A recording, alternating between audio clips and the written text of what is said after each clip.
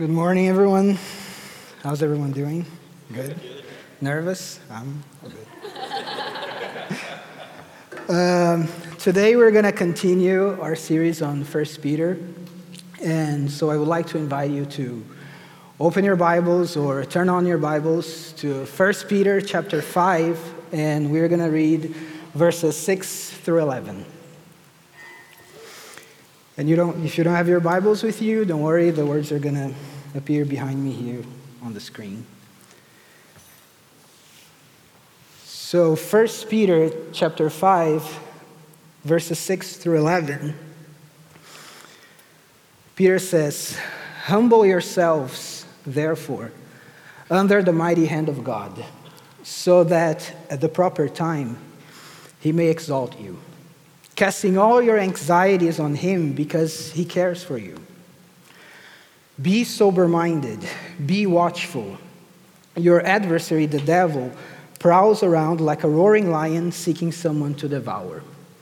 Resist him, firm in your faith, knowing that the same kinds of sufferings are being experienced by your brotherhood throughout the world. And after you have suffered for a little while, the God of all grace, who called you to his eternal glory in Christ, will himself confirm and restore and strengthen and establish you. To him be the dominion forever and ever. Amen." Let's pray. Father, we thank you for this morning, for your word that is true, that speaks life into our hearts. May you speak to us. May we gain a sense of who you are and who we are in you. That's what I ask in Jesus' name. Amen. So, Gustav Freytag was a German novelist and playwright of the 19th century. And he's mostly known because of his analysis of ancient Greek stories and also Shakespearean plays. And in his analysis, he argued, or he developed an idea that a story is composed of 5 parts. And he called those 5 parts the exposition, the rising action, the climax, where you have the battle between the hero and the antagonist, the falling action when the conflicts begin to be resolved, and the denouement, where everything is finally resolved, the hero wins, and we get to the happy ending, to the so-called "and they lived happily ever after" that we hear in so many stories.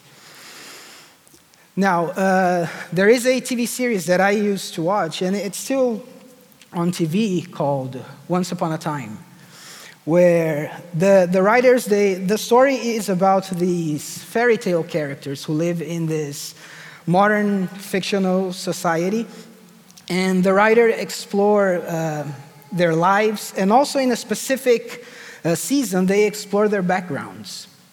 And it was very interesting in one particular moment, they were exploring the background of the evil queen of Snow White.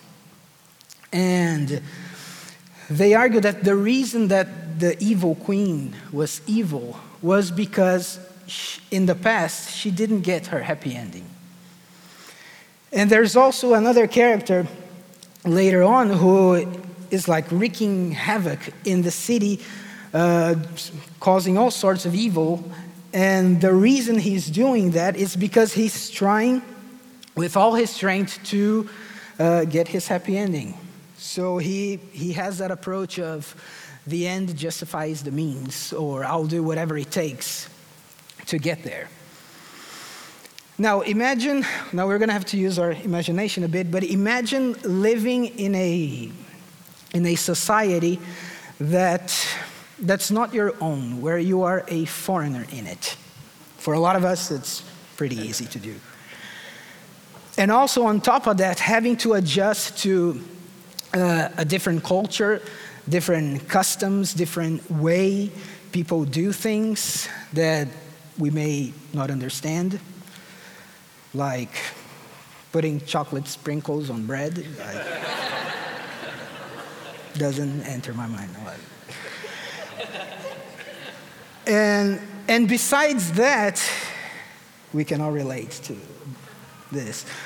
But besides that, also being treated as a second-class citizen, where you don't share the same principles and the same rights of the natural citizen.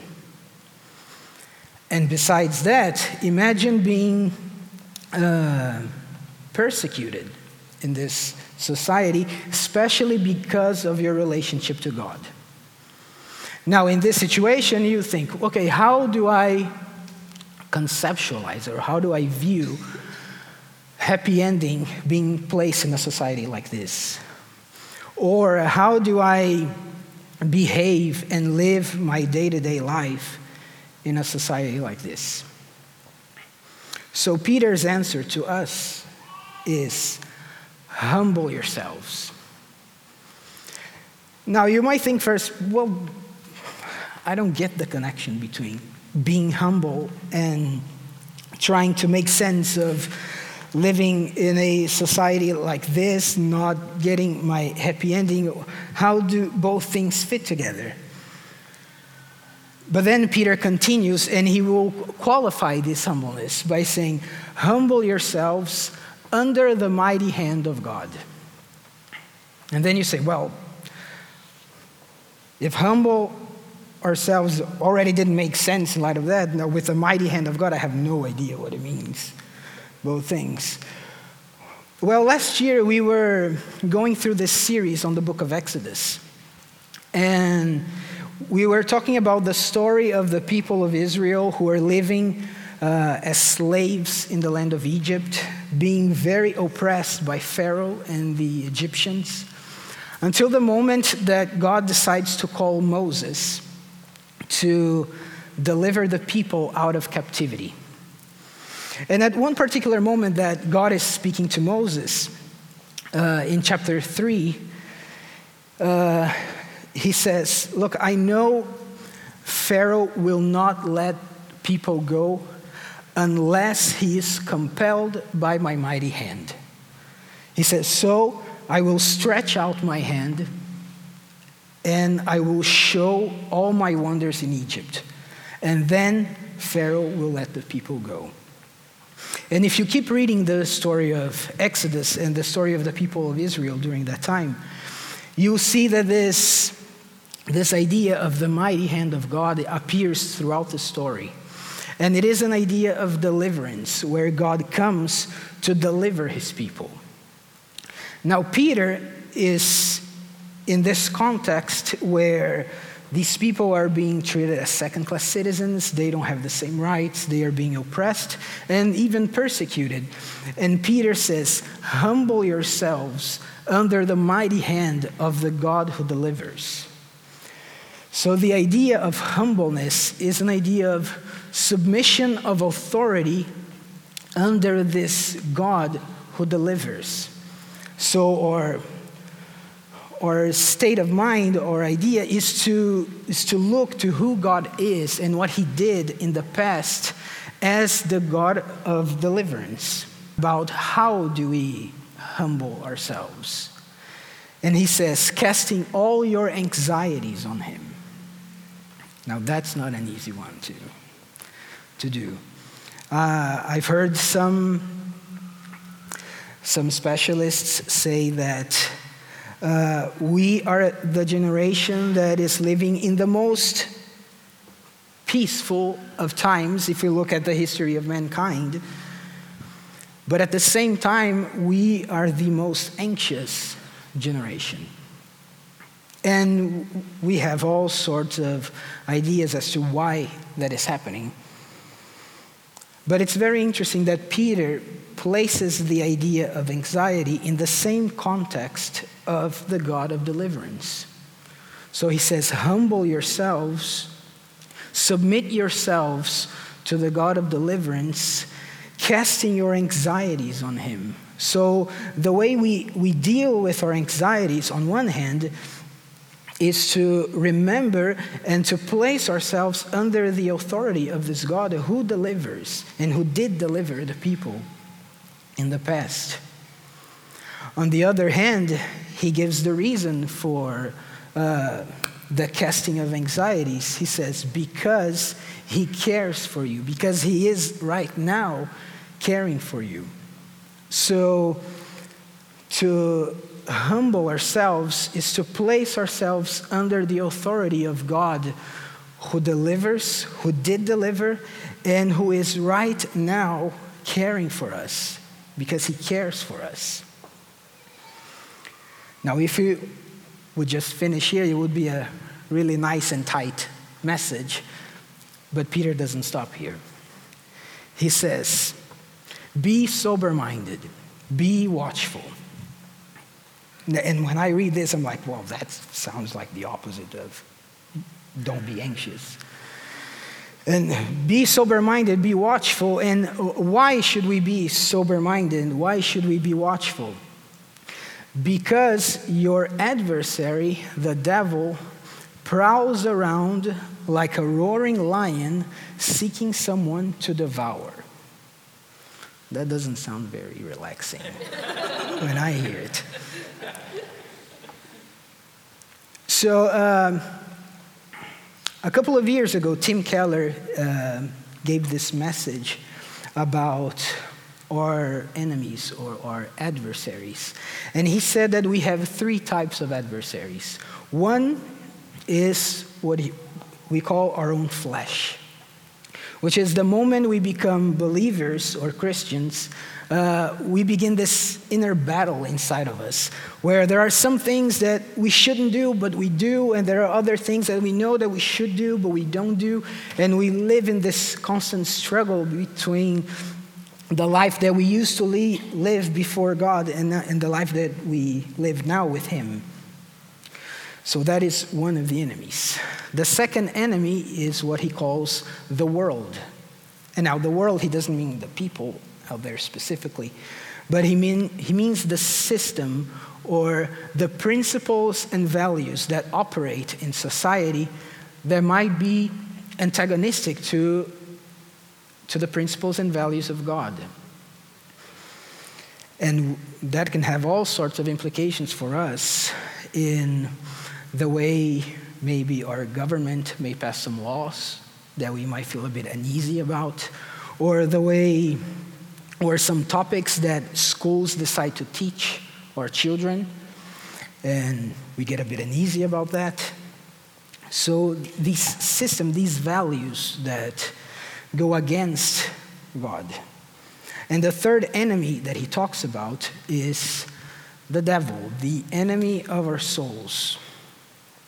Now, the devil, when we think about him, sometimes we think about this sort of ethereal being that is not really here, that operates somehow, somewhere, but we don't really know how. And there is one book in the Bible, and particularly one of my favorites is the one that I spend a lot of time studying. In the book of Revelation, the devil is, at one point in chapter 12, he is described as this dragon who goes after the church and goes after Christ. And in verse 9, the devil, he's characterized as the deceiver of the world. So in his nature, he has his predisposition to deceive people. And when we think about deceit, we can think about the idea that it's not explicit, it is implicit. Is that it's not obvious how he's acting. Because that's the whole point of deceit, that you don't see it. Now, there is this really great book that I read many times by one of my favorite authors, C.S. Lewis, who wrote the Chronicles of Narnia. And in the 1940s, he wrote this book called The Screwtape Letters. Now, in Screwtape Letters, there are 31 chapters, And each chapter is this letter that this senior demon called Screwtape writes to a junior demon called Wormwood, which is his nephew in the story, about how to act in the life of the believer, how to act in the life of the Christian. And at one point in one of the letters, Screwtape says to Wormwood, he says, "I know that sometimes we may feel tempted to show ourselves to our patient," which is the Christian in the case, "and to just really scare him into submission to us." And he says, and that may have worked in the past. He says, but now we received instructions from the high command, which in the case is the devil himself. He says that we should make our succeed in not making our presence known in his life and in society. He may become a skeptic or a materialist. And then we'll be able to do all sorts of things with him. So Lewis plays around with this idea that sort of like the devil is in the details, or he is behind the whole system that operates these values against God that end up oppressing believers. And then there is a temptation that comes because of that. Well, if he is our adversary, like the text says, or our enemy, one of the ways, maybe perhaps the easiest way, is to become friends. And that is certainly one of the temptations. Well, if I don't want to go against this system, all these principles and values that go against God and go against the way we are to live as Christians, maybe I should just adhere to it. That will solve the problem. I won't have any more problems with the system. And if I'm struggling inside between the things that I shouldn't do but that I do, and the things that I should do but that I don't do, maybe I should just surrender to that and just do the things that I shouldn't and don't do the things that I should. That is certainly one of the temptations. But Peter proposes something different. He says, resist him. Now, how do we resist him? He says, firm in your faith. Now, to be firm in your faith, the faith is this trust that we have in God. And since in this whole block, Peter is talking about God as being this God of deliverance, and God being this God that is currently right now caring for us and taking care of us. Peter's point is that we resist the devil, and the way he approaches us trying to deceive us by being firm in this God who delivers and who cares for us. So, humble ourselves. Now, Peter continues and he says, knowing that the same kind of sufferings are being experienced by your brotherhood throughout the world. So this struggle that we have in ourselves, with the system, and ultimately with our adversary, is not something that we go through alone. It's something that is shared by the whole body of Christ. And not only the local church, the local body of Christ, but he says the brotherhood throughout the world. So we are all, as a family, going through this journey. And although that may sound a bit bleak, that we are it seems like we're destined to go through all these difficulties, At the same time, there is the beauty that we don't have to go through it alone. And that's the problem that we have in society sometimes. We hear about statistics in Amsterdam of people being alone all the time and the feeling of alone and of being depressed. And that's one thing that's very different from us as believers, is that we don't have to go through this alone. We have a family, and not only the local family, but the whole family of Christ throughout the world, and we share in this, these struggles. We share this bond together because we all depend on the God of deliverance and the God who cares for us. So we should humble ourselves. And then Peter says, and after you have suffered for a while, for a little while, and then you may think, well, a little while, it's a bit, my whole life doesn't feel like a little while. It feels a bit longer. He says, well, after you have suffered for a little while, the God of all grace. And here Peter is linking to verse 5, the citation, the quotation that he gave on verse 5 when he was talking about with the elders and the young people about how they should behave in the community. And he says, God opposes the proud, but he gives grace to the humble.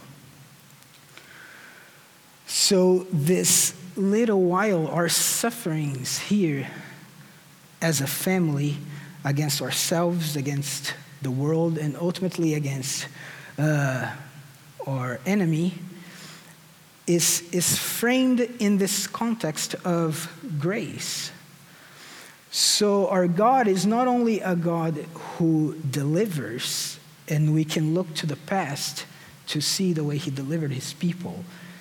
And our God is not only a God who cares for us right now and is currently caring for us right now. He's also a God of grace. And in that quotation, you can see he opposes the proud, but he gives grace to the humble. So you have this opposition between opposition and grace. So while we have an enemy, an adversary that is coming against us, opposing us, we have a God of deliverance, of care, and of grace who is for us. So we should humble ourselves.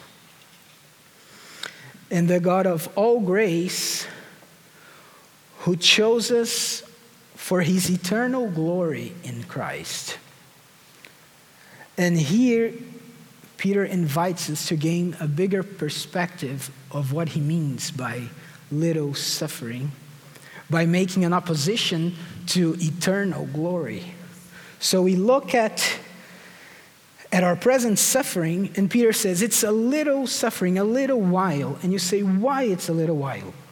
Because besides him being a God of deliverance, besides him being the God that cares for us, besides him being the God of grace who is for us, he is beside us, he is a God that will transform the little into eternal and the suffering into glory.